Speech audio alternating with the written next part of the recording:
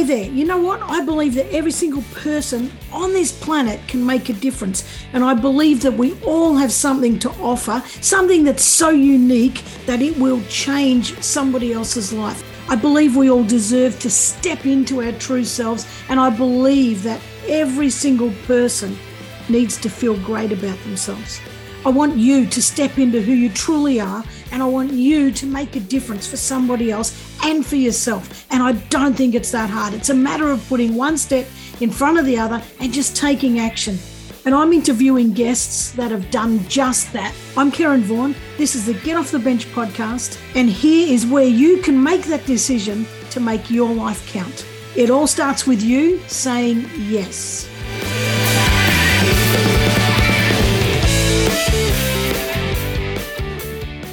Hey guys, and welcome back to another week of the Get Off the Bench podcast. Now, all of the stuff that I do with Get Off the Bench, I do workshops and that kind of stuff, and I help people to kickstart ideas. One of the things that I hear often is I'm too old or I'm too young. And of course, some people say I don't have enough money and I don't have enough time, but I'd call a bit of BS on that. But this age thing is a real barrier to a lot of people.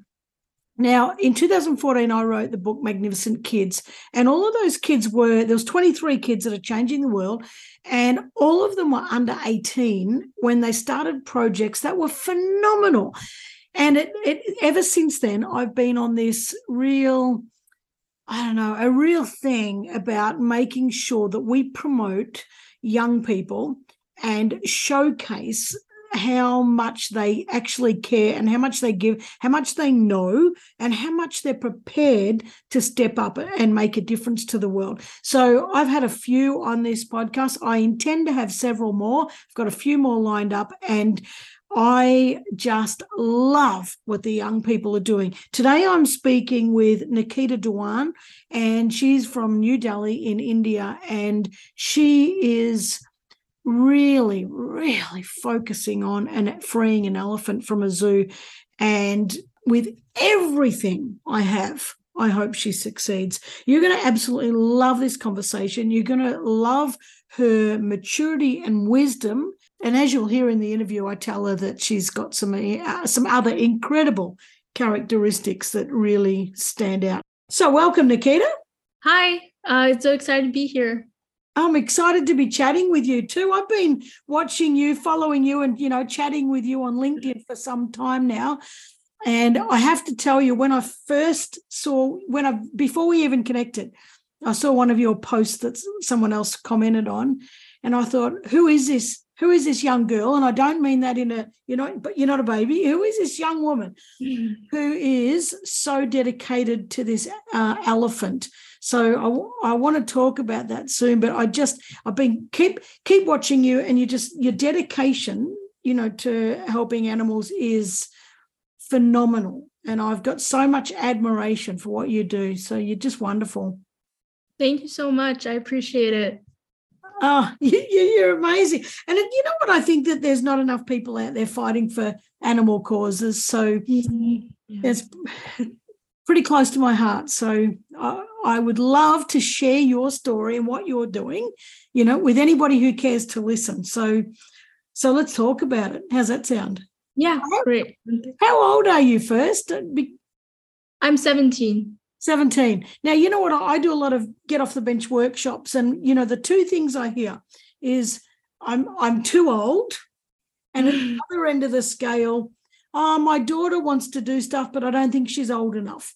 So how old were you when you started, really advocating loudly? So I started an initiative called Youth for Animals, just for young people to advocate about animals, but it was mostly on social media. So I started that in 2020. So I think I was between 9th and 10th grade. And I started specifically advocating for Shankar, the elephant, last October. So I would have been around 16, and that's when it kind of really started to kickstart. But I don't really think there's any age where you're too young to do anything. I think it's best when you're young. Yeah. So do I. I wrote a book called Magnificent Kids, and that was in 2014. And it showcased 23 kids from around the world who were doing changing the world, because I really wanted to show people that we've got to stop putting kids in a box where they're too young, they can't do stuff, they're not ready yet, you know what I mean? They haven't learned anything yet. And because I think young people are our future. And I think that we've got to trust them with our planet. We have to, because we haven't done a good enough job, and we have to, trust the young people and empower them to make a difference in the world. So I'm with you 100%. Now tell us about Youth for Animals. So like you just touched on it, a social media initiative, but tell us all about it. Yeah, sure. So I think it started basically during the pandemic. I was just feeling very confined and trapped in my house, just like everyone else. And I couldn't meet my friends, just feeling very isolated. And I think that experience allowed me to reflect on how animals feel in captivity, because they go through this every day, and that's for our entertainment, and for us to go to zoos and aquariums to just look at them. Like, I felt like it was sort of an art gallery, because I don't really feel like you learn anything despite what they say about its education purposes. So I think that was the main motivator. So I just called my brother and I was like, we should start a petition that advocates against zoos. So we actually started with a petition, which was ban all zoos, which I'm realizing is extreme right now, but that was the initial thing we did. And then that really led into Youth for Animals, where we broadened our scope to not just zoos, but general animal welfare. So we have around 6 volunteers listed on our website, but I think it's a lot about just people coming and going. We've had a lot of young people contribute to collective projects we've done. Yeah. So we just started out pretty simple, writing articles. We had art campaigns and just talking on social media. That was what it was mainly about. But I think it was really good in the sense that we were able to amplify young people's voices, which, as you said, it's important to empower them. Yeah. And that's how Youth for Animals kind of started. So when you said you've got 6 regular volunteers, but you've had a lot of other youth come and go, is it hard to? I have this argument with a lot of people. It's not really an argument; it's a debate. We have a lot of conversation around this. A lot of people say that youth or young people, teenagers, can't be motivated. They say that they're kind of sitting in this, I can't be bothered, kind of thing. And yet there's another stream of thought, which I've got, is that, yes, they can be like that, but if we don't help them to find their purpose or to have some meaning or to make them feel that they can make a difference in the world, we're failing them. We need to do better. So when you get all these people coming through, do you think they're self-motivated, to make a difference to the planet? Or do you think they, maybe have been pushed to do it, or do you think it's intrinsic, or do you think it's extrinsic stuff that's going on that's sending them, pushing them towards it? Is that an easy question, or I make that complicated? No, it's fine. I completely agree with your perspective on it. Actually, I think a lot of the people I've met, most of them are just intrinsically motivated to help animals, and just in the general field of environmental sustainability, I've met so many young people. I've just seen them on social media, and they are just, I think what's really nice about just young people is that they're actually doing the action. It's very apparent. They're going out, they're organizing drives, they're involving and trying to mentor other kids. So I think I see, and especially through social media, that allows more people to get involved. So I think definitely it is an intrinsic thing that people want to help. But as you said, some people don't know where to start. It just feels the problem seems too big to tackle from just one person. So that's why I think it's important to have collaboration and just platforms where you feel like people are listening to you. Yeah, I love that. And I think that you hit on something there about, being overwhelmed and feeling like the problem's too big. And I see that a lot with adults, is that the problem's too big. It's, I know there's a problem with climate change. Yeah, I know we shouldn't do this, but I can't make a difference. Do you know, it's no, just because I put my cartons in a different container, you know, and recycle, that's not going to change anything. But I think I'm sure you agree that if everybody does just a little bit extra, you know, when we move dramatically towards a better place, if we can all just do one little thing or two little things, you know, to make a difference. What do you reckon? Yeah, and I think it's really about also just a change in mindset, even if you are doing something and you're like, oh, like I can't individually by just like recycling can't do anything. If everyone starts recycling, then that's just a collective, like kind of like cultural shift, which is going to make a large impact. And I think it's a good way of dealing with, you know, there's so many problems. There's so many different ways to tackle it. It can definitely be overwhelming for adults and children. Yeah, I agree. I was in Hawaii many years ago and I went into this gift shop and it had one of those little cards, you know, the cards that have sayings on them. Do you know, I don't know if you've ever seen them. And it had, there was a bit more to it, but basically the message was, I'm only one, meaning that what can I do? But I'm only one, but still I'm one. You know, and that still I'm one, it means, you know, like I'm still somebody. I still can make a difference. I still can do my thing. So I really would love to see people just think, yeah, you know, I really can make a difference. So where did your drive for animals come from? Like when you're talking about intrinsic, you know, that the people you say, is yours intrinsic and at what age? Like have you always been this kind of person from a really young age? I know you said about COVID, but what about younger? Were you always driven to make a difference or to love animals or?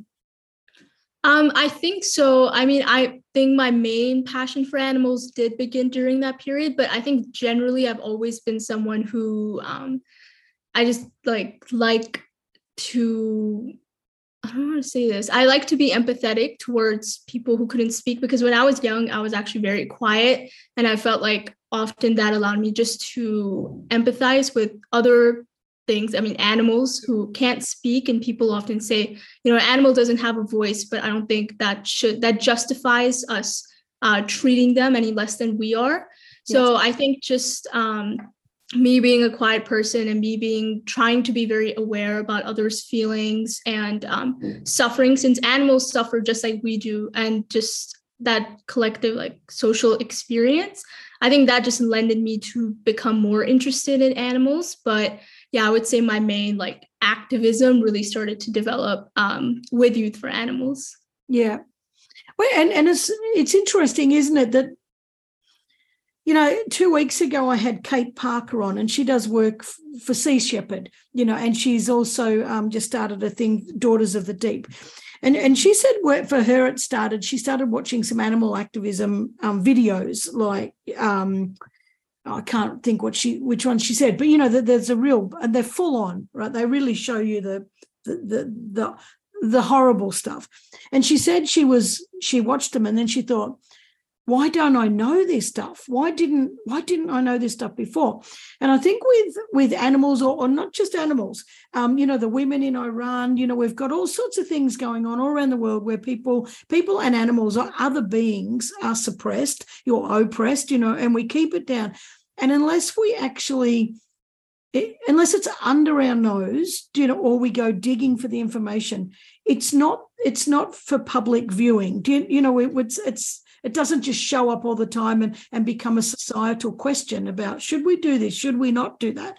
So I like that when you're saying about in COVID that you suddenly felt, you know, the same as what an animal would feel. And I think sometimes we don't actually acknowledge it or anything until we're in a situation where we can truly empathize, you know, with that space. I wrote a song many years ago, maybe in 2010, called Broken, and it was from the perspective of a dog, but it doesn't have to be a dog, but inside an animal experimentation lab. Do you know, and what would that animal be feeling? And I think we forget. You said it, you know, that they feel the same as us, and they feel pain, they feel hurt, and it's not until we stop and think, why would we do that? What you know, we're not a superior species. Humans are not a superior species because we inflict so much cruelty. And why would we think that's okay? I don't understand it, but anyway.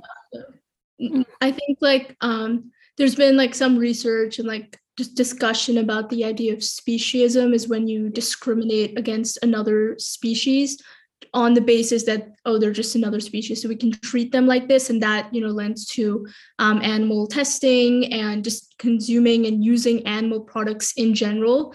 So like for me, and just like for many people, when I went to a zoo, I was like, oh, it's normal, it's just like you can go and just have fun and the animals are enjoying it. But then you actually start to realize what's under the facade.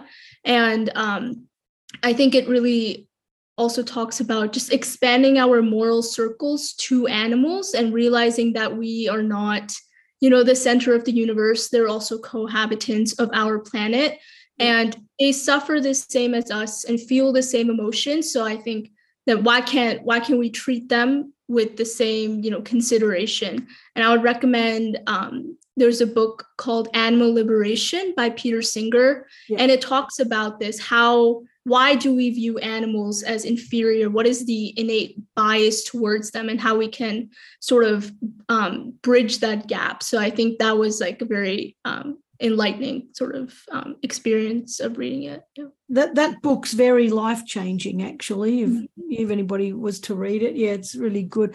So, when you talk about zoos, there's a lot of people who say we need zoos because we need to keep the species alive through breeding and that kind of thing. What do you think about that?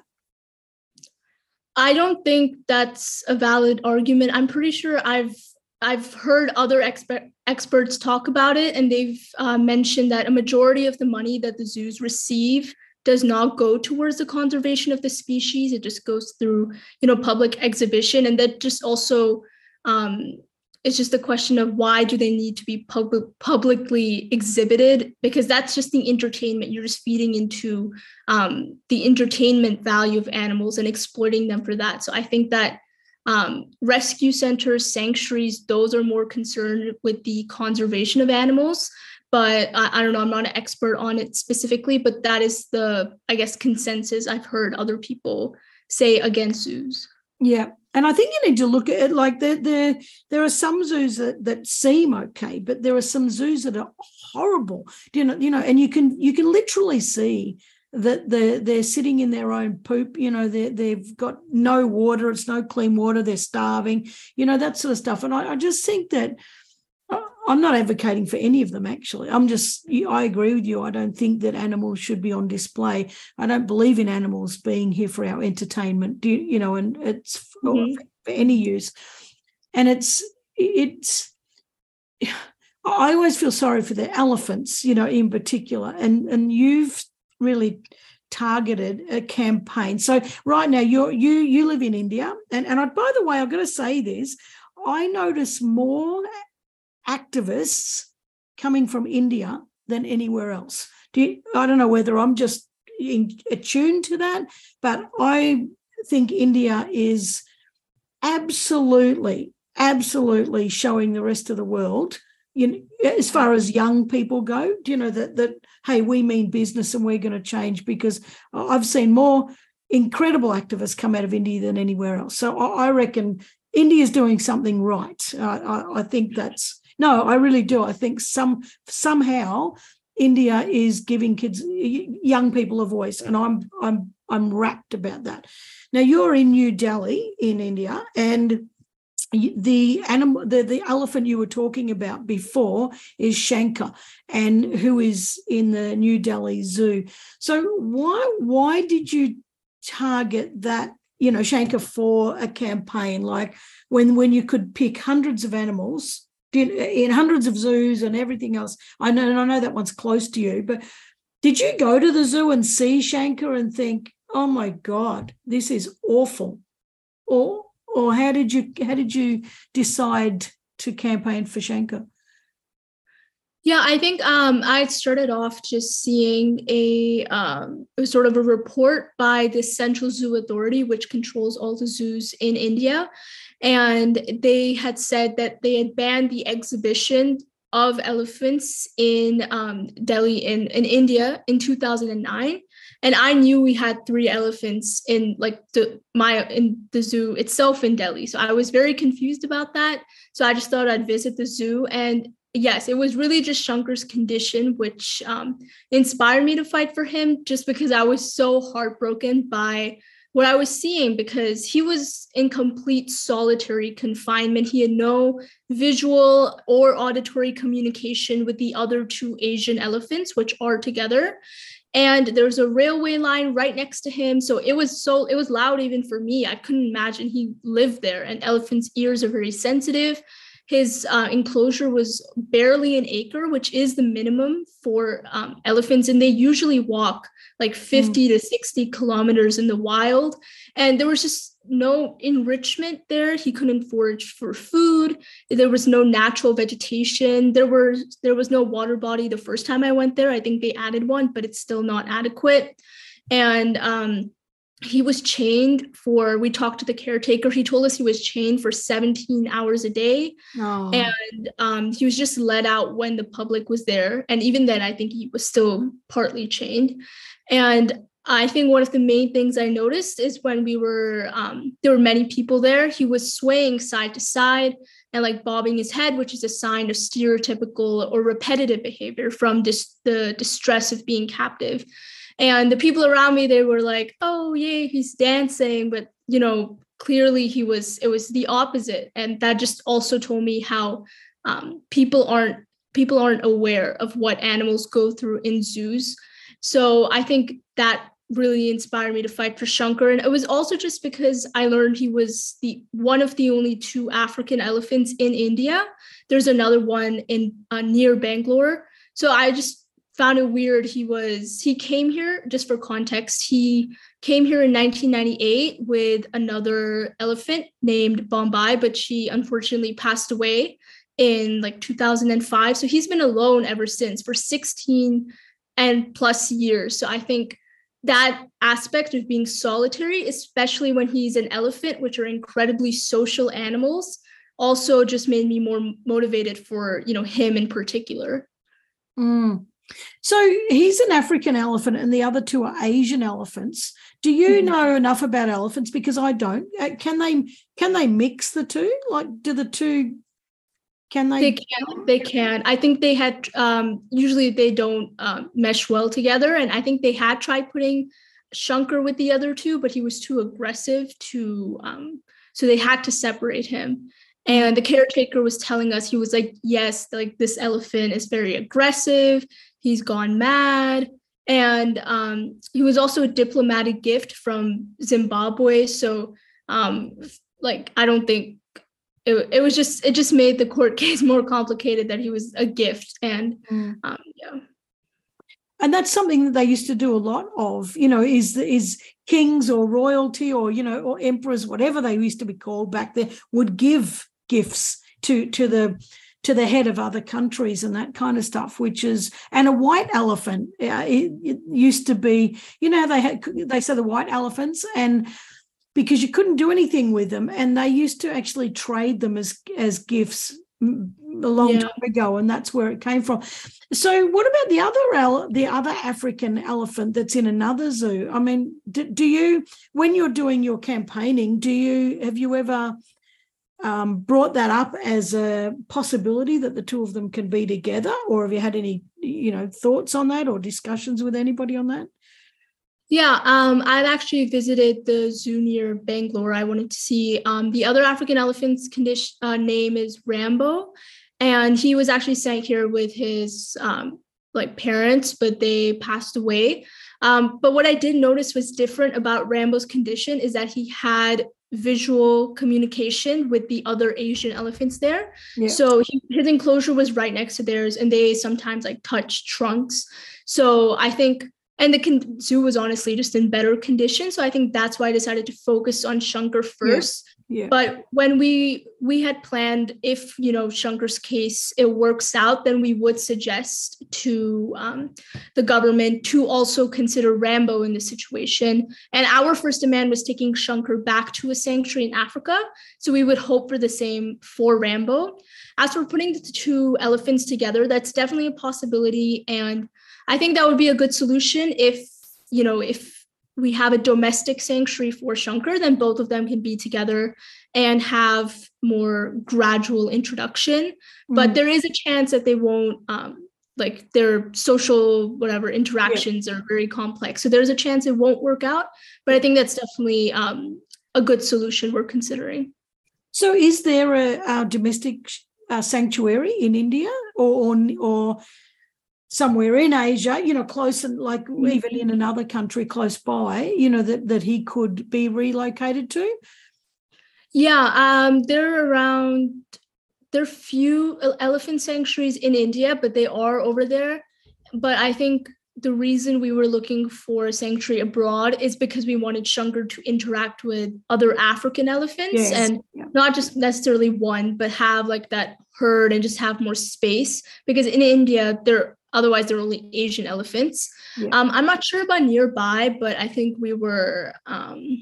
there are other elephant sanctuaries, but those have Asian elephants again. I think the Cambodia elephant sanctuary, or some sanctuaries, they only accept female elephants. So it's difficult. I think it's very difficult to integrate a male African elephant. That's what everyone's told me. They're like, oh, they're the most difficult to incorporate. So I think that's why we were looking at a place in Africa for them. Well, I hope you achieve it, because it would be so nice, and they live for so long. And it's just such a sad life to be locked up. It's not just the locked up; it's the condition. It's the fact that he's got no stimulation. The fact that his well-being is deteriorating. It's I think it's bloody awful. And you did the petition. You got over 200,000 signatures. When you filed it with the High Court of Delhi, is that what it was? Yeah, the Delhi High Court. When will they consider it, or have they given you any indication that they're considering it, or is there anything going on, any progress? Yeah, sure. I'll just give you a brief timeline as well. We had filed the official petition in December, and then I think some of our hearings were postponed, but then in March, they accepted the petition in the High Court. So that was an accomplishment. And then we had one in around June or July. And the court had ordered the zoo to say you have to do an examination of Shankar. But we weren't satisfied with the report the zoo had provided, because firstly, it was just a visual inspection of the elephant, and we don't think that gives adequate information about his mental health, especially. And also, the zoo suggested bringing in more female African elephants, because they were like, if he's so lonely, just get more elephants. But we are completely against that solution. We think that's against what we're advocating for. The goal is to stop captivating more elephants. And also, if one of them dies again, you're stuck in the same problem, and there's no space in the Delhi Zoo. You need so much space for multiple elephants. So there's just, so we weren't happy with what the zoo has provided. And right now, I think our next court hearing is for around early next year. So I think we just have to have discussion again with the court, and just, that's the progress. I would say it has been sort of slow right now, just because it is the court, but hopefully we have a good outcome next year. So when you say that you're presenting it to court, do you go? Do you go to the court and present your case? I can't go, since I think the petitioner's not allowed, but I can see it online, so I'm just on my computer looking at it on the screen. But our lawyers do go, and then the representatives of the zoo and ministry also show up. So you've got to pay for those lawyers. Actually, they're doing it on a pro bono basis, which is really nice. They're very empathetic towards the cause. So that's been really great. Oh, that's fantastic. So do you think, I know this is a bit of a woo-woo question. Do you think, Shaka, what am I saying? Shankar, do you think intuitively he knows someone's trying to fight for him? I hope so.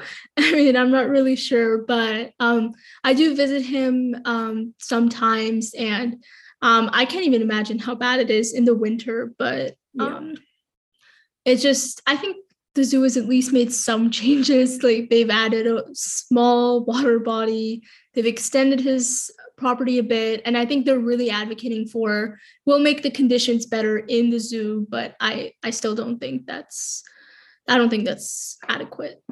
Yeah. When you go and visit him, does it break your heart? Do you just want to say to him, I'm fighting for you? It's making me cry. I know. Oh, God. No, I do. I feel so bad. He honestly, he just goes back and forth, just pacing. Yeah. And it's just, he can barely take like 20 steps. It's just there and back. Boy. So at least more people are aware, though. So I hope that his conditions do get better.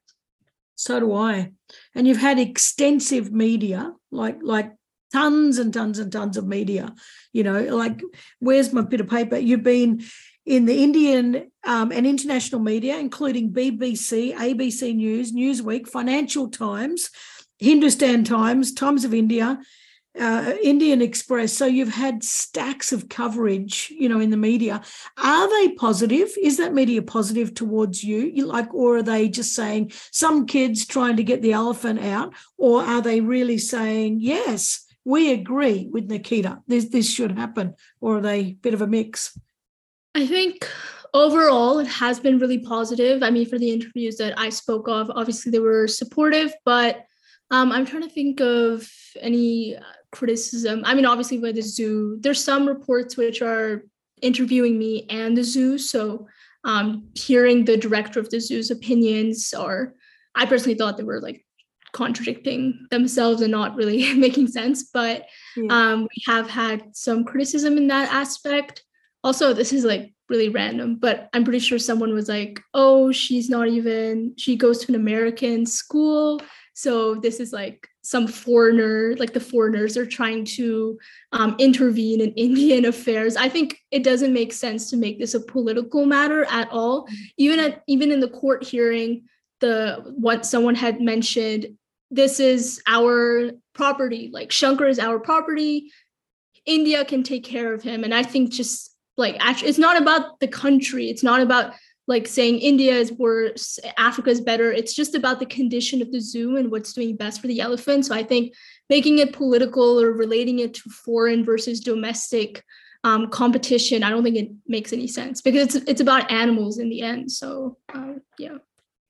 And it's about all animals. I mean, you may be focused on one animal, but if you keep focusing on it and you keep bringing it up and it keeps getting media coverage, it starts to raise questions about other animals. People say, well, hang on, well, what about the tigers? They don't look very good either. What about the lions? They don't look very good either.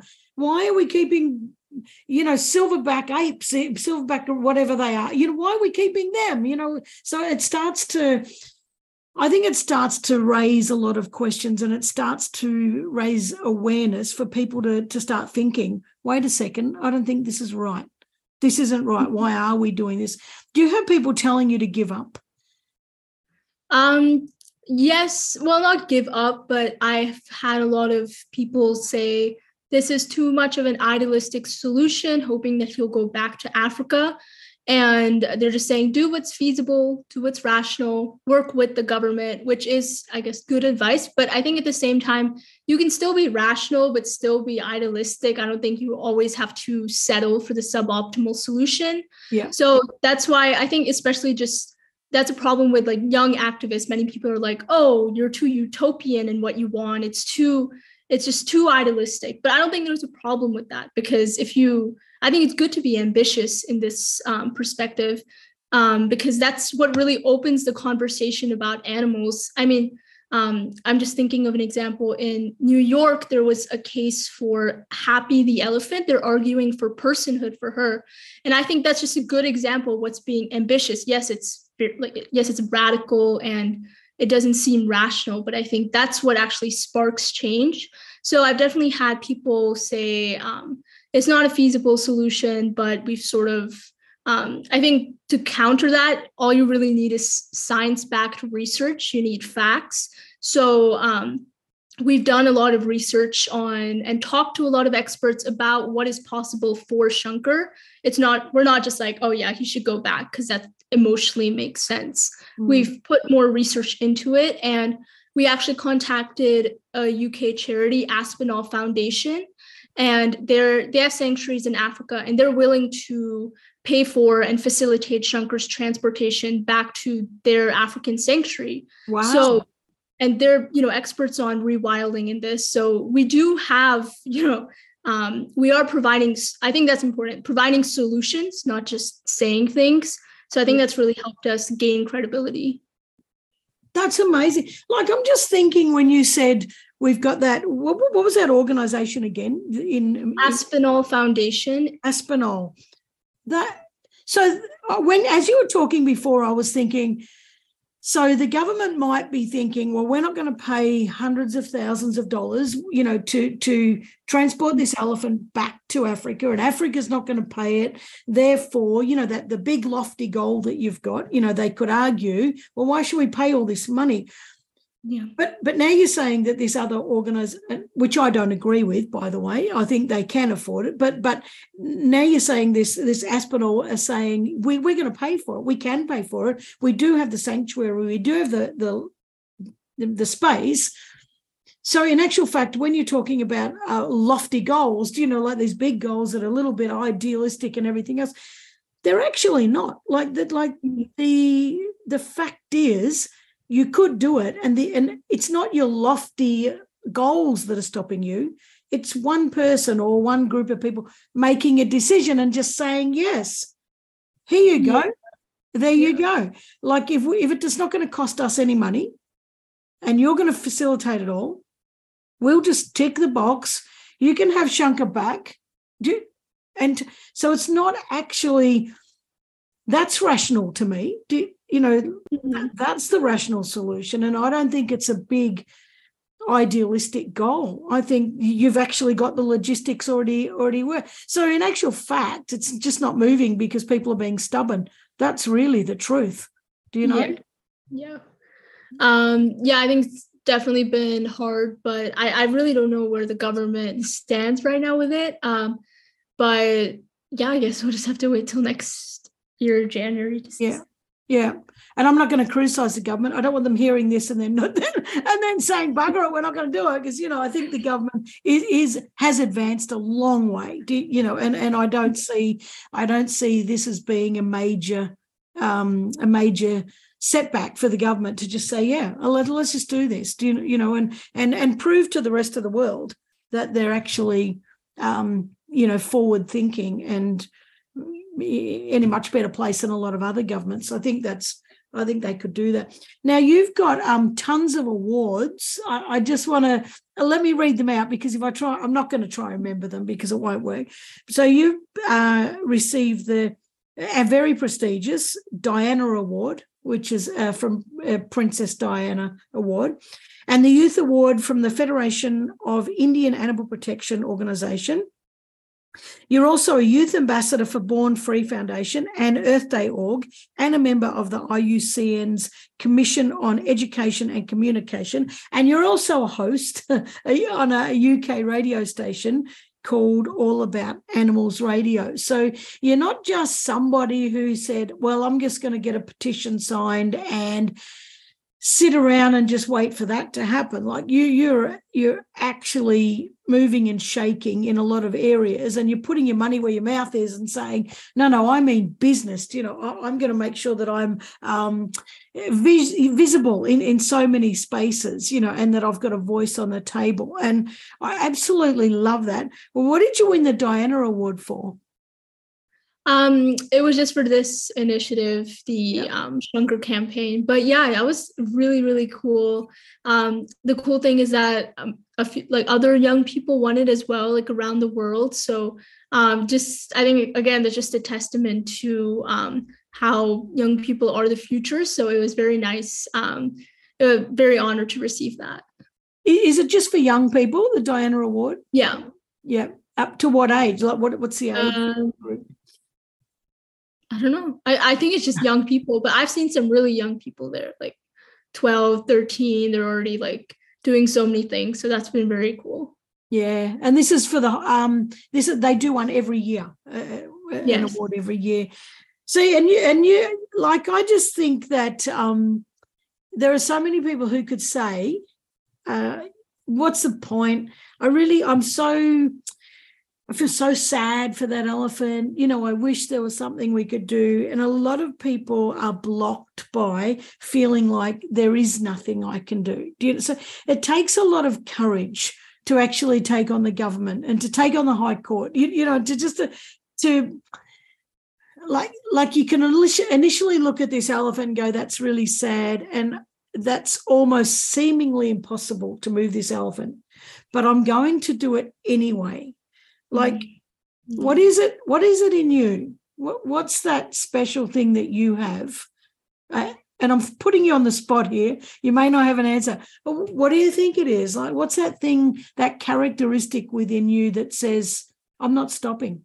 I'm doing this, despite the odds? Honestly, I just think it's my love for animals, love for Shankar, and just how much I feel for him. And I would say a lot of it is also just the support and like collaborative efforts that have gone into it. Because a lot of people, actually, the reason I first knew about Shankar is because of a journalist who I met, and he's been very, very supportive throughout the process. And he's actually who got me in touch with Aspinall Foundation. There are many other organizations which have provided, a support letter. So I think that amount of just support and mentorship that, Youth for Animals has received in the campaign has allowed us to continue being resilient, and also just not settling for suboptimal solutions, I think has been really important. So, yeah. I hear what you're saying, and I think you're brushing it down a little bit because, you're sort of saying, oh, it's just my love for Shankar, and it just happened now. I don't agree. I think that this is an innate characteristic of yours, and perhaps it's empathy or integrity, resilience, courage. I don't think you just developed that when you suddenly saw this elephant. I think that you were born with it. I think that this is part of who you are. And it's what makes you stand up. I think. Thank you so much. I appreciate it a lot. I mean it, because I don't think you can just suddenly switch like that. I think that it's, even if you didn't act on it prior to this, it just sat within you. I don't think you can just suddenly get those things. I think Shankar has activated that stuff in you, just brought it to the surface and off you've gone with it. But I deeply, deeply believe that it was sitting within you in the first place, all of those amazing things. It takes a lot of guts and a lot of grit, to keep pushing for something that it's probable that nothing will happen. But it's the possibility that something might happen is what provides that optimism. And there you go, optimism should be added to that list as well, because if it's possible, then we should keep fighting for it. So I absolutely love what you're doing, but as a whole, for all of society, like, humanity is supposed to mean, in my mind, humanity means kindness. Humanity means, and as humans, we're not showing that a lot of the time. And perhaps the majority of humanity is kind, but doesn't know what to do. And perhaps it's just a minority core of bad people, that are causing all the problems in the world. But how do we, I don't know, what do we need to do to get people to see that we need to protect animals? I know you're already doing your thing, but as a greater good, what are your thoughts? And I know you don't have to have the answer, but just what are your thoughts on that? I think specifically just for animal welfare, what we need is better education on it at a young age, because right now in schools, we aren't educated about compassion and really what, like when we learn about animals, it's usually just in an ecology book. Is just about just one page about how they contribute in their environment, but it doesn't do justice to how important animals are, not only for our own sustainability, but also how we should treat them with compassion and empathy, and what it just means. Like you said, we have kindness, but it isn't necessarily fostered in school environments. So I think that aspect of education is really, really important. And it would also give people the knowledge and confidence to learn how to say no, like no to zoos, no to, seeing public exhibitions of animals, to painting on elephants, bathing elephants, those things which are masked as, having educational and entertainment value. We need to learn how to say no to them. And I think it's consumer demand which ultimately fuels all of these things. So the second that we do have the ability to change it, because if we stop demanding for it, then it will, eventually just phase out. And I think phasing out is really important. I see that as a next step. Phasing out of zoos. I know several organizations like Born Free, they have like a plan for that. So I think starting young and starting at the root of just general compassion is really important to just build an environment where we value animals the same level as we value ourselves. Yeah. And in actual fact, they're no less than us, and it's just a story. It's a story that man has made up over time to take advantage, of a weaker species. But I don't think they're weaker, and I don't think they're less. I think they're amazing. But when you're talking about phasing out too, we've already phased out in most countries animals out of circuses. It used to be the thing. You used to go and watch the monkeys ride on the elephants' backs, and that was really funny, and the lions jumping through hoops, and that was really funny, and everybody cheered, and the poor little dog, riding on the clown's bike, and that sort of stuff. And then eventually people said, that's not funny. Wait a minute, behind the scenes, they're all tied up, they're all locked in cages, the elephants are chained. This isn't entertainment. That's not a fair run.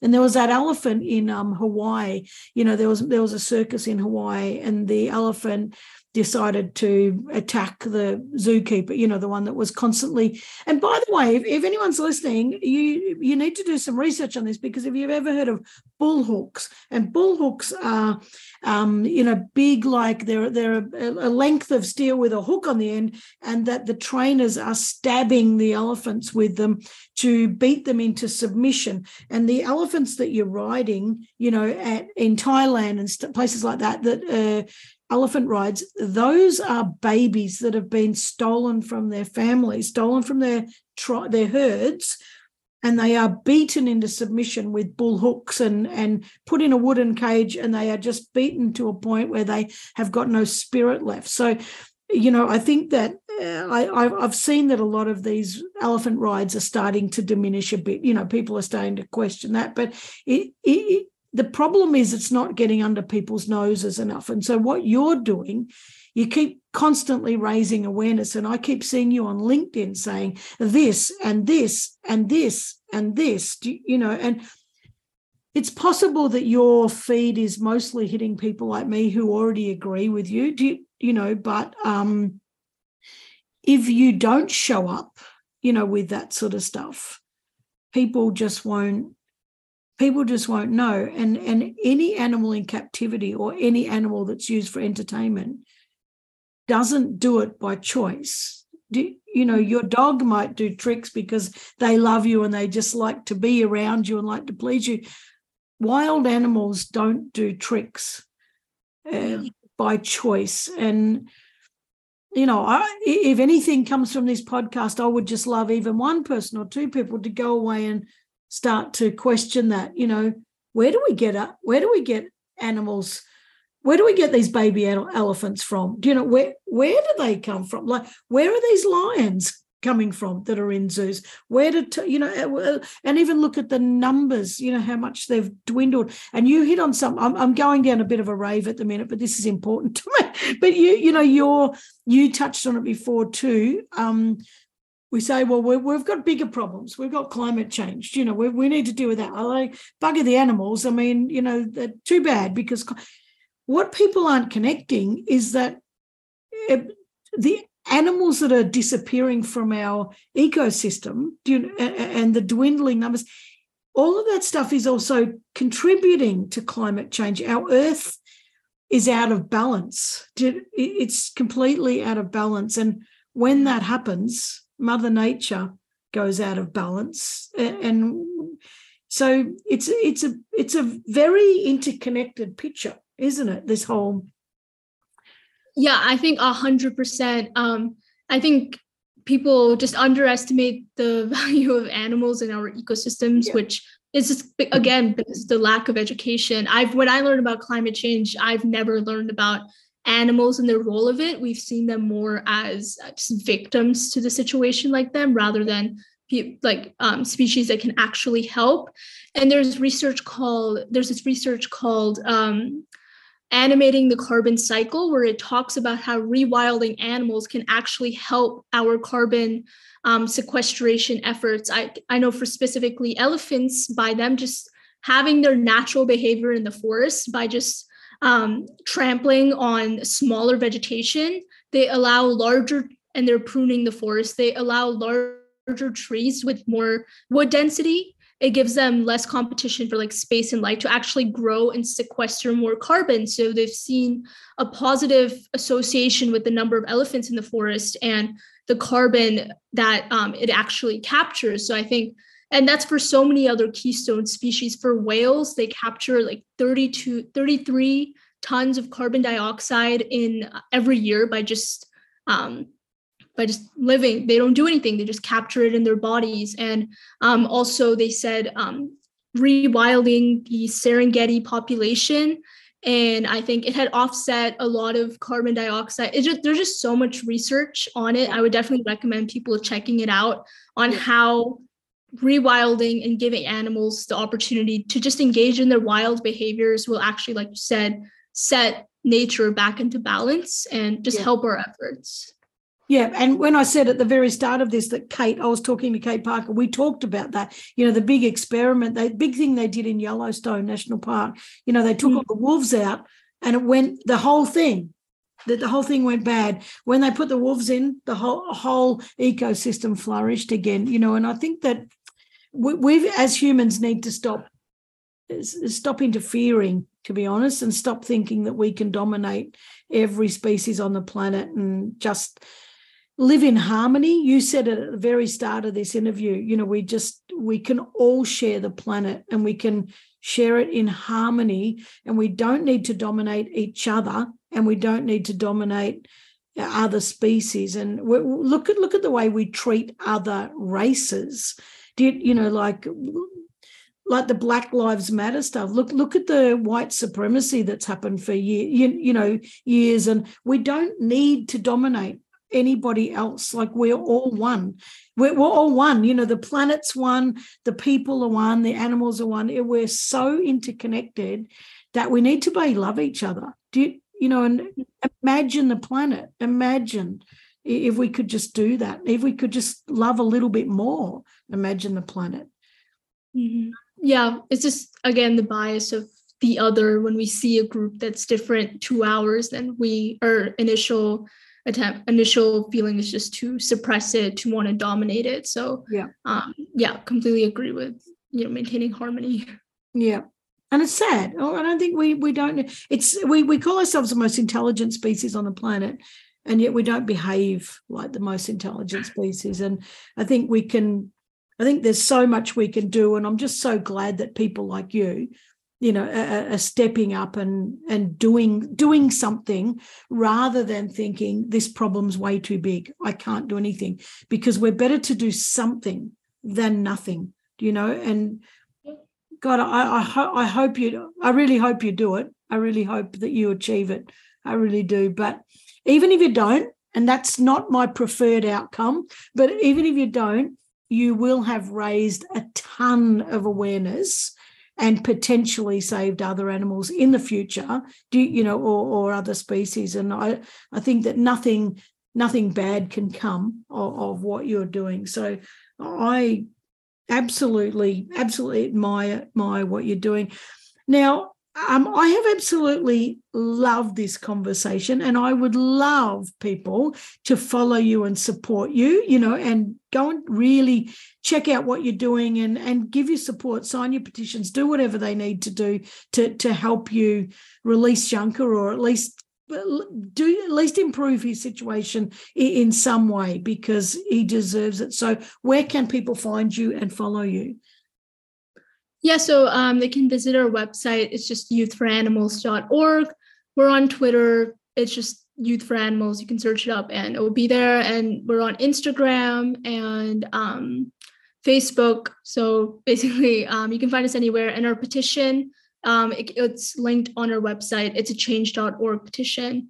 And if it's helpful, I can send the links as well for handles. Yep. No, I'll put all the links in the show notes so that people can do that. So when you said the petition, people can still sign the petition. It hasn't closed or anything like that. Still What number would you need for the High Court to shift anything? Did they give you a number, or you just? They don't give a number, but I'm guessing just as much as can show that people are willing to support it. And if it keeps growing, they're going to be under pressure, by the growing numbers. So, Nikita, I've absolutely loved this conversation. You are absolutely amazing. By the way, we need to add compassion to that list of lovely words I said about you, because you got a massive heart and you're doing a massive job to make the world a better place. And I love it so much. So thank you so much for everything you're doing, and thank you for coming on here and sharing your story and your passion with everybody, and reminding people that we're never too young to make a difference. Thank you so much. And thank you for the work that you're doing. I was also looking at all the things you've done, and you're also very dedicated to just like social causes in general. So and just a platform like this to allow other people to speak. I think it's very inspirational and also just brings people together. So yeah, thank you for this opportunity. Oh, my absolute pleasure. And thank you for the kind words. Lovely. All right. Well, thank you very much. And you go and enjoy the rest of your sunny morning over there in New Delhi. It's my late afternoon. So go and enjoy your Sunday. And thank you very much for joining us. Lots of love to you. Great. Thank you. Have a nice day. Thank you. See ya. Ta-da. Oh, guys, how good is Nikita? Why can't we all just recognize that humans don't have a right, to, as I was saying, we don't have a right to dominate each other, and we don't have a right to dominate other species, and we don't have a right to trash the planet. And I think that people like Nikita that are really, really sort of, creating these petitions and getting them to high courts and really trying to make change, we need more of that, and if you can't do it yourself, support people like that, like Nikita, sign their petitions and show your support, because I imagine there's times when it gets hard, and it feels a bit defeating, I imagine that happens, and I know that happens because it's happened to me. And I think that if there are people like you saying to her, I'm behind you, I support you, I'm with you, on those low days, that's the stuff that keeps people going. So I really hope you do go and support her, sign the petition. I'm going to. I didn't realise it was still open, so I'm going to go and do that. And follow her work. It's Youth for Animals, and there's a website, youthforanimals.org, which I'll put all the show notes. I'll put all the links in the show notes, and Facebook, Insta, and Twitter. So go and follow her. She's also on LinkedIn if you want to connect with her on LinkedIn and watch the great work that she's doing. Anyway, this stuff's pretty close to my heart. It makes me a bit cranky. It makes me really, really deeply touched in the heart, when I see this stuff. And because I wrote the book Magnificent Kids, I'm really passionate about youth being empowered to make change. So if you've got any youth in your life, don't look at them and think they're just a kid or they're too young, because they're not. And they care, and they don't have all the limiting barriers that the rest of us adults have. So really give them a platform. If your kid or someone you know in your sphere who's young wants to make change, please, please, please help them, because they will make change. They're incredible, and they are our future. So we have to trust them.